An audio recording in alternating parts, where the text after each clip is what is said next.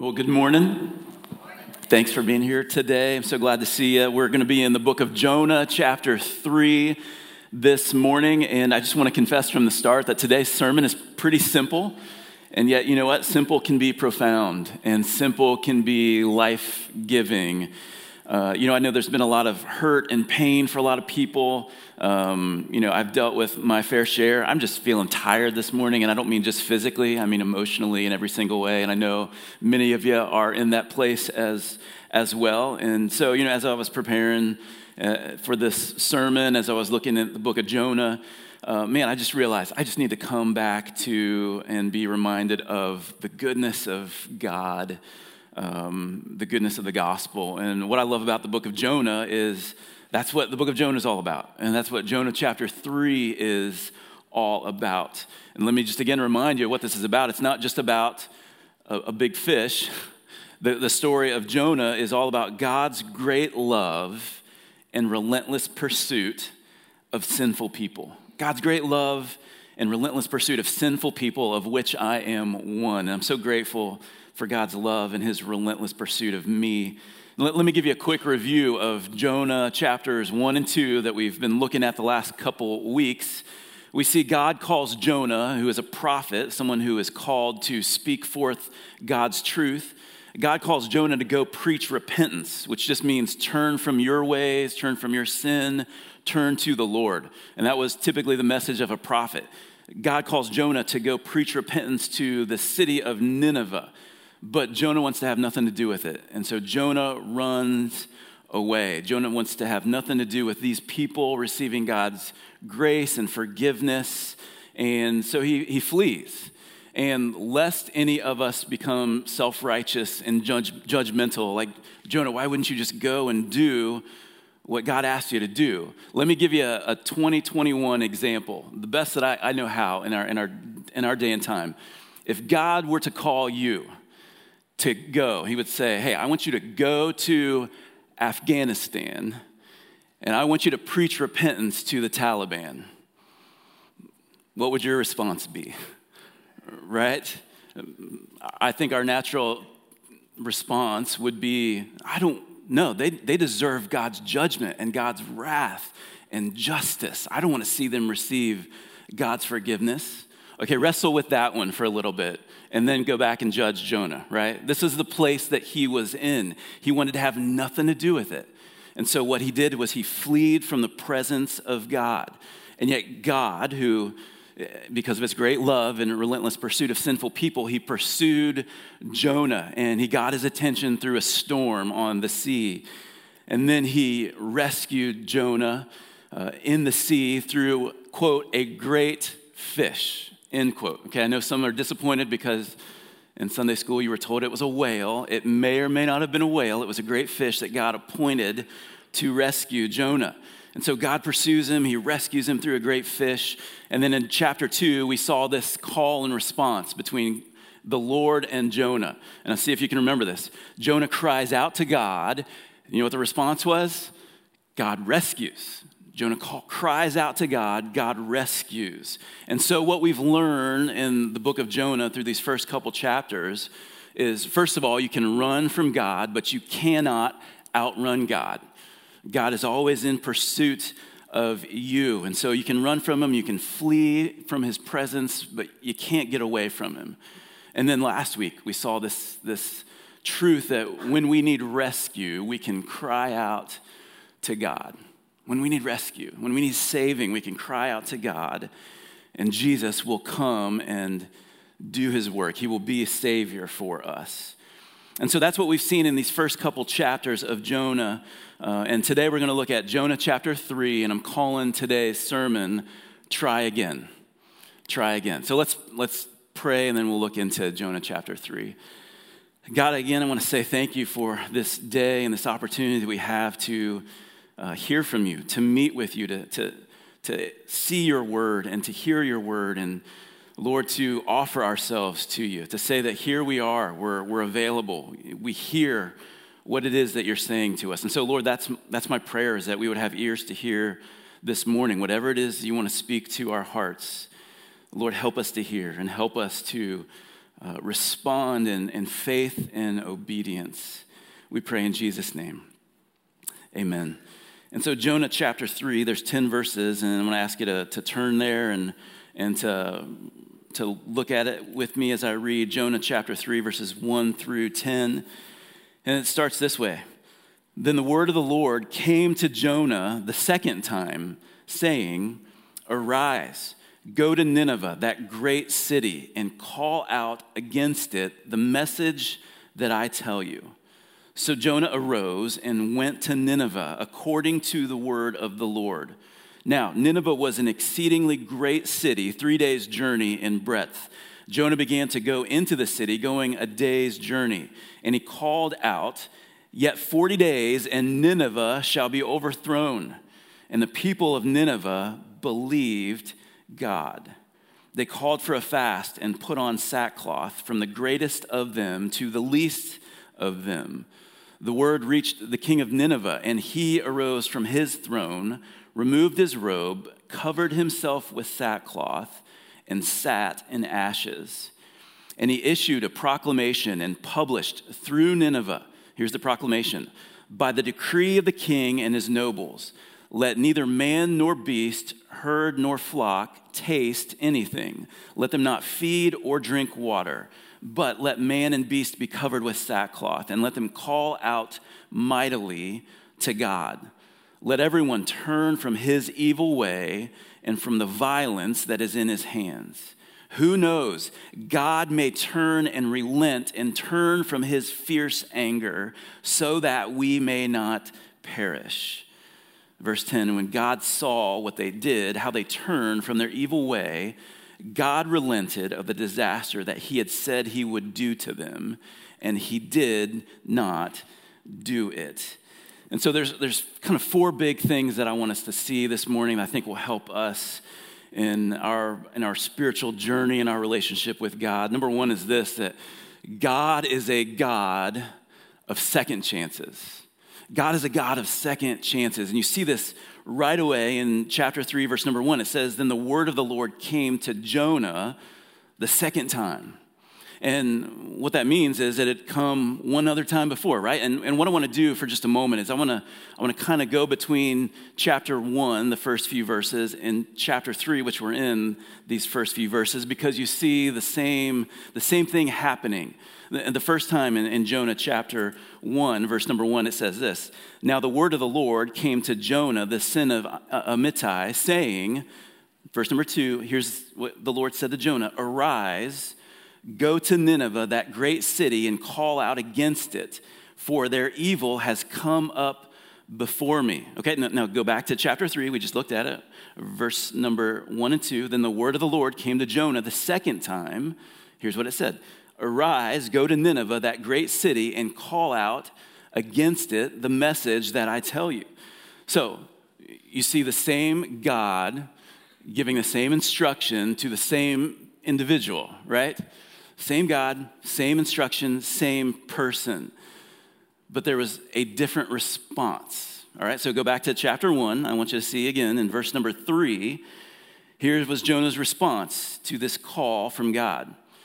"But Jonah rose to flee to Tarshish from the presence of the Lord." And I want to note something here. Okay, this is just one of these interesting little side notes that if you look closely, you'll see.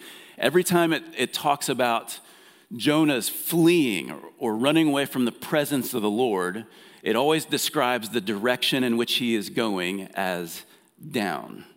Okay, so look at it again, verse number 3. Jonah rose to flee from the presence of the Lord. He went down to Joppa and found a ship going to Tarshish. So he paid the fare and went down into it to go with them to Tarshish, away from the presence of the Lord. Drop down to verse number 5.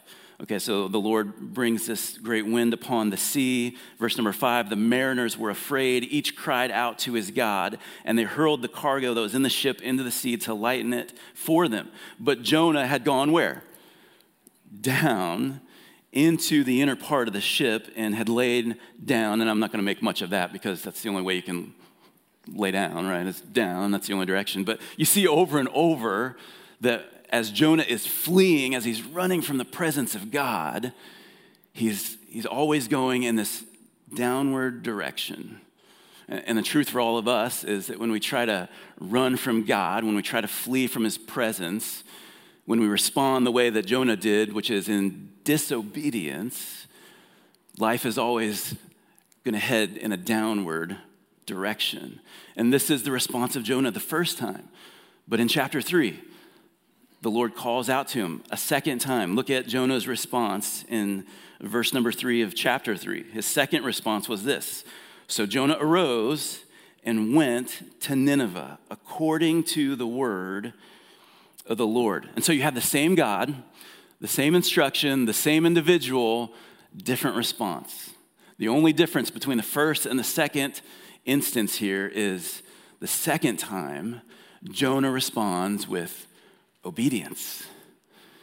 It says that he goes to Nineveh according to the word of the Lord. And so God is a God of second chances. And I just love that the passage in chapter 1 is mirrored in chapter 3, but the difference is you see obedience from Jonah. And I love that it says the word of the Lord came to him a second time.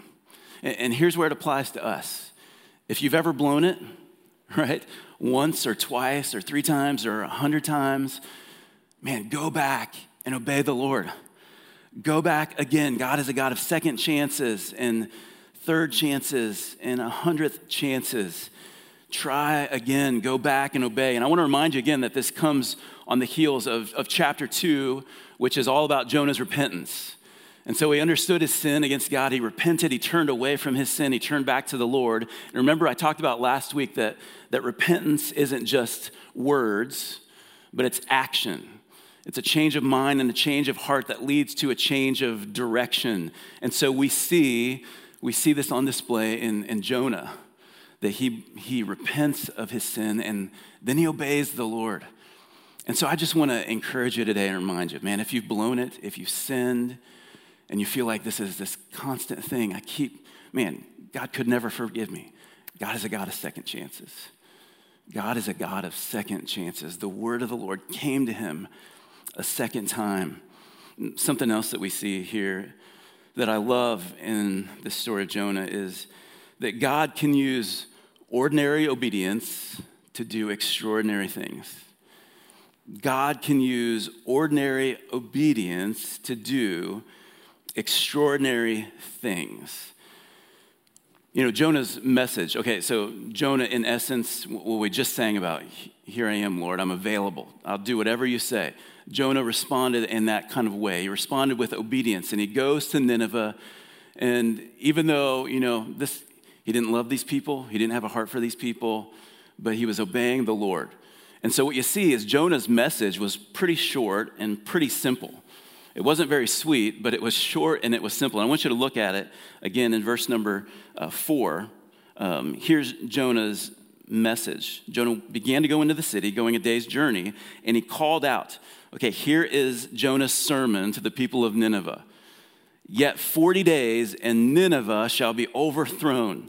Okay, count those up. 1, 2, 3, 4, 5, 6, 7, 8 words. Okay, this was an 8-word sermon. Have y'all ever strolled into a Sunday morning and I'm like, I hope today's sermon is like 8 words, right? You're like, I hope it's, hey, hush now. You're like, 8 minutes would be good, right? That'd be remarkable.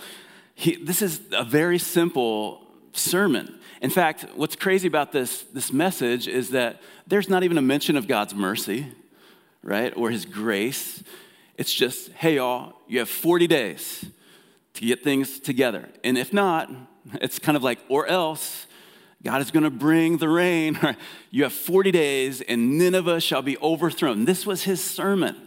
This was all it was. And God said, just call out to them the message that I tell you. And God gives him an 8-message sermon. And I'm like, Lord, where's my 8-word sermon? You've never given me one of those. Right? But look at this, the response of the people. I just can't believe this. Verse number 5, 8-word sermon. Here's the response of the people. And the people of Nineveh what? Believed God. Like, how simple is that? 8 words. The people of Nineveh believed God. What an incredible thing that we see here. Like Jonah didn't even say a lot. Billy Graham, he was not, right? He was just being very simply obedient. God said, I want you to go and just call out the message that I give to you. All right, so there wasn't a lot of eloquence here. There wasn't a lot of, like preaching ability on display here. Jonah didn't even have a heart for these people. All Jonah did was simply obey what God told him to do. He obeyed. I mean, I don't even know. He may have had a bad attitude and he just like mumbled these words, but it says the people believed God. And so here's a question that I have, and I don't know if you think this as you go through this. Here's a question. Can a whole nation repent? Like, can an entire nation repent? And I'd be inclined to say, oh, no, that would be impossible. But you look at what it says. It says they called for a fast. They put on sackcloth. So what you see in the Old Testament is, and in the New Testament, this act of putting on sackcloth and sitting in ashes, and that was an outward physical display of repentance, of mourning. When someone would sit in sackcloth and ashes, that meant they were truly repentant. And then it says this, from the greatest of them to the least of them. And so I would be inclined to be like, well, all the people believed, and so he's speaking representatively, the majority of this nation believed God and repented, but the language is so specific, from the greatest of them. And we see this, that the very king himself turns from his ways, from the greatest of them to the least of them. And so what it sounds like is that every single person in the city has repented of their sin. And so I would ask, can a whole city, can a whole nation repent? What's incredible is that God uses Jonah's simple obedience to speak an 8-word sermon. He used simple obedience to produce corporate or national or, in this whole city, repentance from this whole group of people. And, I think about our nation, our state, our nation, and, the time in which we live. And has there ever been a time where there's been more wickedness and sin running rampant in our world, in our nation? I don't think so. What would be my desire? Man, I would love to see our nation repent of our sins. And is that even possible? And I think we would all say, that seems impossible, that a whole nation or a whole city could repent of our sins. And I think that's true, that it is impossible without obedient messengers to take the message of repentance to the people who need it. It's really easy for us to curse the wickedness of our nation. It's much less easy for us to be simply obedient and take the message of repentance to people who need to hear it, right? It's easy to curse the wickedness. It's much harder to actually take the message of repenting of our wickedness to the people who need it. And so as I go through this, I ask the question, how much am I like Jonah? How much are we like Jonah? And yet the truth of the story is that God can take our ordinary obedience. He doesn't need you to be eloquent. He doesn't need you to have the most ability. He's looking for your availability. He's looking for you to just simply obey, to go and make disciples, to have conversations, to point people to Jesus like he's called us to do, to simply obey, and then to watch God do his thing. One of my favorite quotes that I've heard over the years is from Charles Stanley when it comes to obedience. And I've heard this more from his son, Andy Stanley, who's a pastor in Atlanta. And this is the quote, obey God and leave all the consequences to him. Obey God and leave all the consequences to him. So the challenge here is when God calls you to do something, whether it's simple, whether it's big, whether it seems impossible, just obey God, listen and obey, and then stand back and let God do his thing. Just be obedient to what he has called you to do. Watch God work. And the promise is, this thing we see here is that God will take your ordinary obedience and he'll do extraordinary things with it. You don't have to be the most talented, have the most ability. You just need to be obedient. There's a third thing that we kind of see in this passage. So God is a God of second chances.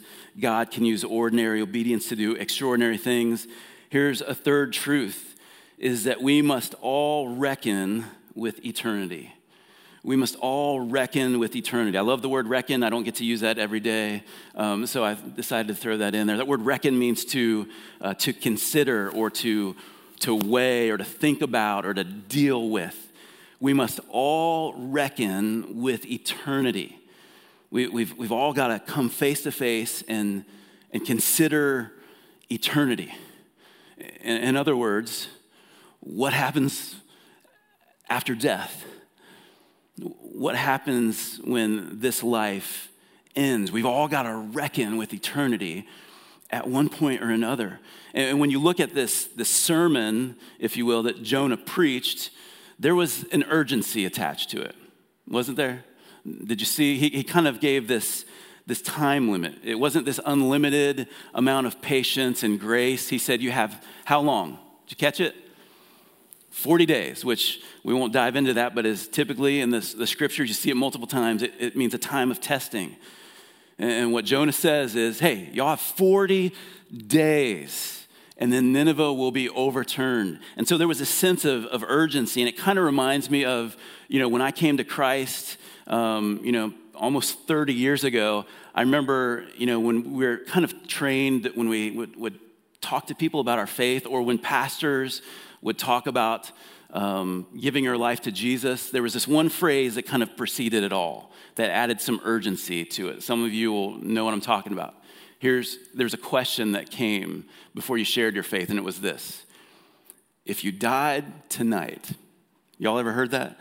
If you died tonight, you know what how the rest of that went? If you died tonight, do you know where you would spend eternity? And to me, like it felt like a high pressure sales tactic. Like, I'm trying to close the deal. Okay, if you died tonight or on the way home from church, where would you? And so it was almost this like, there's this urgency, this pressure, but which I kind of pull away from, but there's some validity to that, right? There is some urgency to this matter. There's some urgency attached to the gospel. And I want to show you a verse, 2 Peter chapter 3, verses 9 and 10. It says this about the Lord, that the Lord is not slow to fulfill his promise. And this is talking about his promise to make all things right, to bring justice and judgment. The Lord's not slow to fulfill his promise, as some count slowness, but is patient toward you, not wishing that any should perish, but that all should reach repentance. And so there's this truth, this promise that God is going to make all things right. He's going to bring justice and judgment.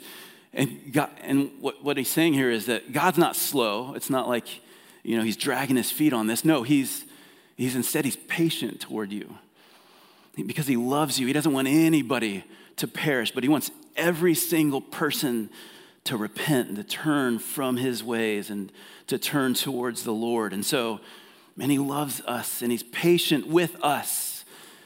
But we don't often go to the next verse or tie these together. Verse number 10, but the day of the Lord will come like a thief. What he's saying is, man, he's patient, he's waiting because he wants everybody's heart to turn towards him. But make no mistake about it, the day of the Lord, the day when he returns, the day when his wrath will fall, that day is going to come. And it's going to come like a thief in the night. There's going to be no forewarning. It's going to come when you least expect it. It will come. And so there is a sense of urgency. Yes, God wants you to repent. God wants you to turn, but you don't have forever. The day of the Lord is going to come. Ecclesiastes 12, verse 14. And we could look at a number of verses that speak to this. For God will bring every deed into judgment with every secret thing, whether good or evil. There's a reality that every single word we've spoken, every thought we've had, every deed we've done, we will have to account for before the God of heaven. So there is this urgency, there is this idea of giving an account.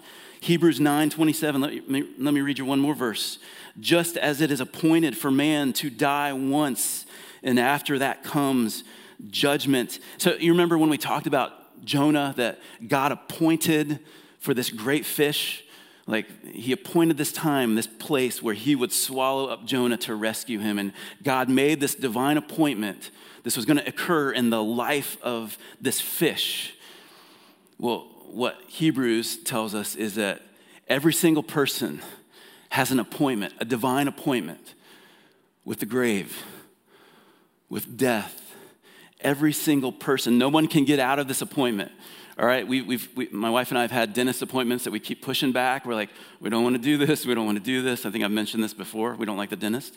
So this is an appointment that none of us can reschedule or get out of.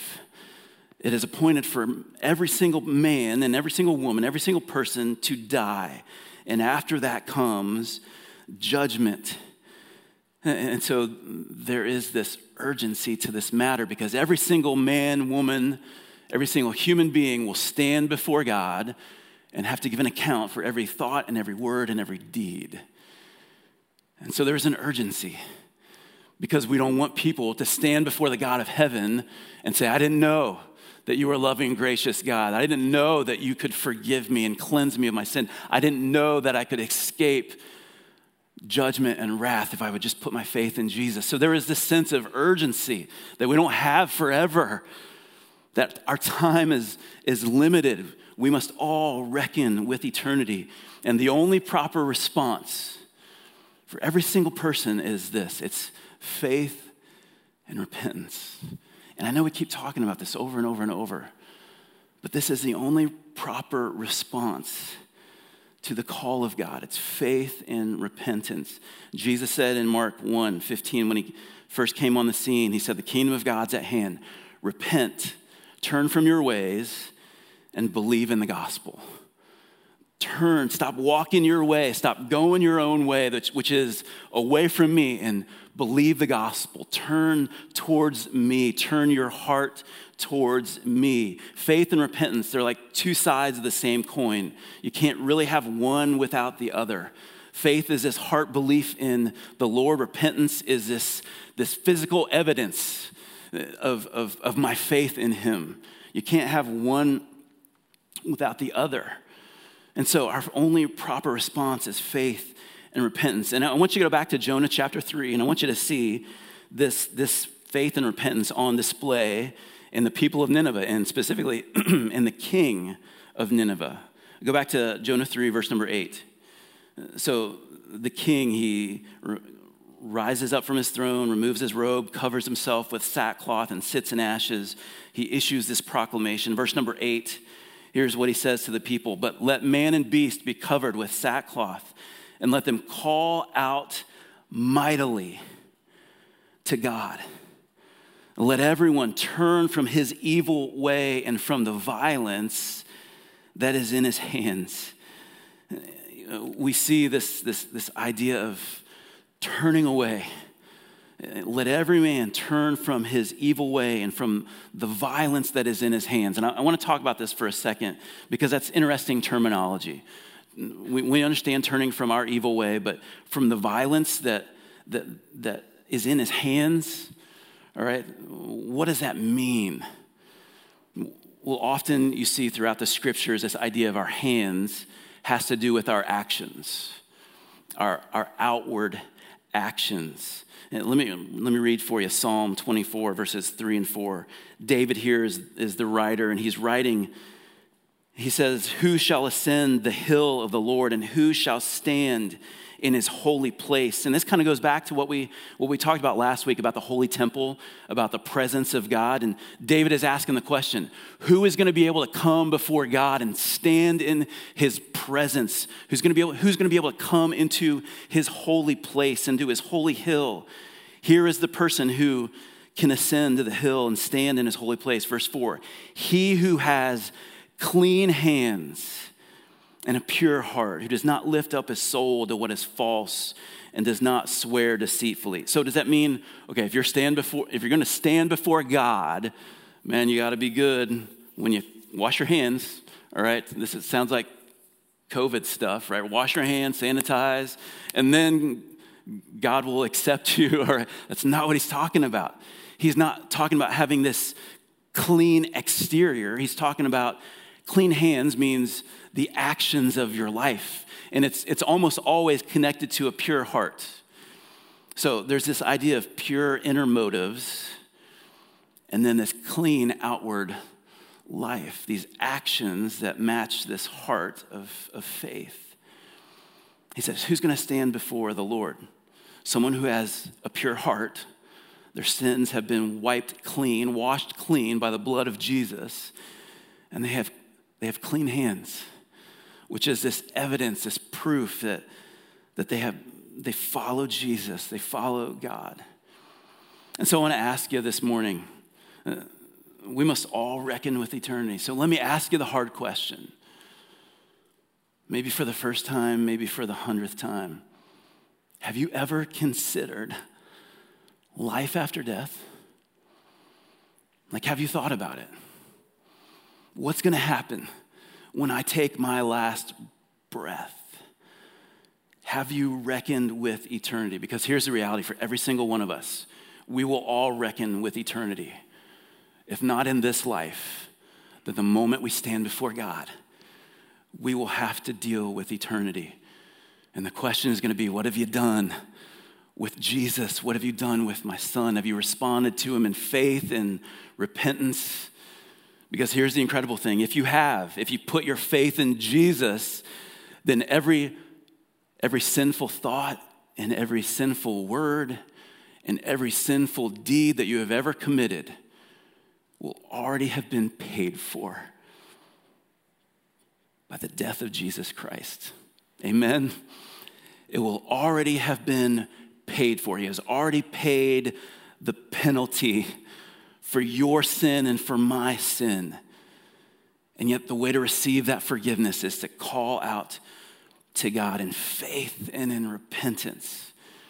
Have you considered life after death? Have you put your faith in Christ? And if you haven't, man, what are you waiting for?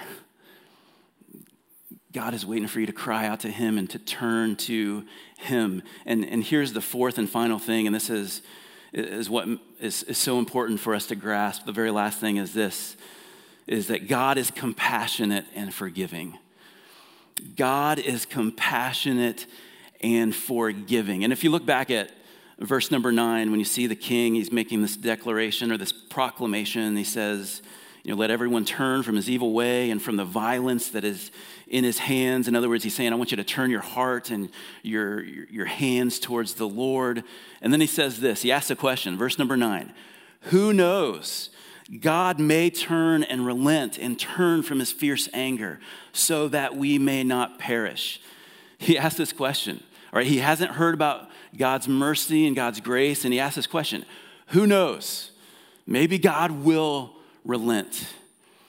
Who knows? I know the answer to that question. Jonah knew. Jonah knew what God would do. And again, this is the verse we've looked at every single week. Jonah chapter 4, verse number 2. This is kind of the theme verse of this book. Jonah says this. He says, that is why I made haste to flee to Tarshish. For I knew what you're like, what your character is all about. I knew your nature. I knew that you are a gracious God and merciful, slow to anger and abounding in steadfast love and relenting from disaster. That's why I didn't want to go to Tarshish, or why I didn't want to go to Nineveh. That's why I didn't want to preach repentance to them, because I knew, God, I know your character. You were a gracious God and merciful. I knew that you would forgive them if they called out to you. That is why in chapter 2, he had confidence that he could cry out to the Lord after he had run away from him, because he knew the character of God. That God is a gracious God and merciful. That he is slow to anger. That he's patient. like every thought and word and deed that has been sinful in your life against the God of heaven, aren't you grateful that he's slow to anger? And that he's abounding in steadfast love. This means that he is full of this love that never gives up and it never runs out. I'm telling y'all, I have had thoughts and words and deeds that I look at and I go, those are unforgivable. And I'm so grateful that God is compassionate and forgiving and that he is full of this kind of love, this steadfast, never give up, never run out on me kind of love. That even with my words and my thoughts and my deeds, man, he is compassionate and he's forgiving. This is who he is. And the king of Nineveh said, who knows? And Jonah said, I know who he is. He is a gracious God and merciful, slow to anger and abounding in steadfast love and relenting from disaster. This is who he is.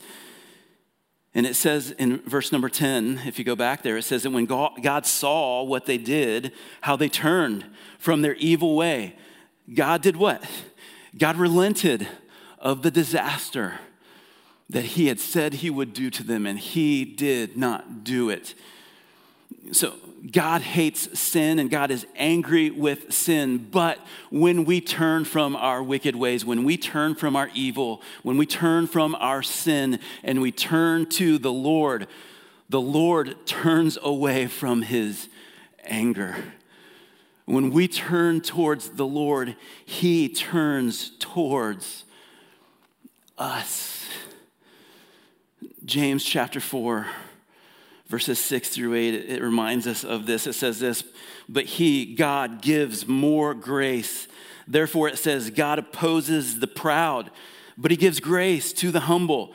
Verse 7, submit yourselves, therefore, to God. Resist the devil, and he will flee from you. Verse 8, draw near to God, and he will what? He will draw near to you. And then he says this, cleanse your hands, you sinners, and purify your hearts, you double-minded. If you would draw near to God, if you would purify your hearts, if you would cleanse your hands, if you would turn with all of your heart to the Lord, you would draw near to him, he will draw near to you. This is the goodness of God, that he is compassionate and he is forgiving. And so at the very heart of Jonah's story, and not just at the heart of Jonah's story, at the very heart of your story is this, the compassionate forgiveness of God Almighty. At the very heart of Jonah's story, at the heart of your story, if you would just go back and trace through every chapter of your life, at the very heart of your story is you're going to see the compassionate forgiveness of God, that he is steadfast in his love for you, that it never gives up and it never runs out. He is slow to anger and he's abounding in steadfast love. I mean, just think about it this morning. If you would think about the magnitude of sin that you've been forgiven of over the course of your life, over the course of your week, I'm telling y'all, if that doesn't make you want to fall on your face in worship of the God of heaven, I don't know what will. He is a God who is compassionate and forgiving. And to that I say amen and amen. And so maybe today you need a second chance. You would look at your life and you would say, man, I've blown it a time or two or 200 times. And I need a second chance. Good news, God is a God of second chances. Maybe today you just simply need to be obedient. Maybe God has been calling you to do something and you've just been kind of resistant. You've kind of run the other way. Maybe it's to serve in a particular way, or to give more of yourself, or to have a conversation. Maybe it's to be baptized. Maybe God's just calling out to you and you've been like, you've been resistant. Maybe you just need to put on display ordinary obedience. Maybe you're like, God, I don't know if you could do anything with that. That seems impossible. I don't know if I could do. Just obey. Maybe that's where you're at today. Maybe you need to reckon with eternity for the very first time. Maybe once again, you just need to be reminded of the magnitude of eternity, and then come face to face and reckon with it, consider it, weigh it.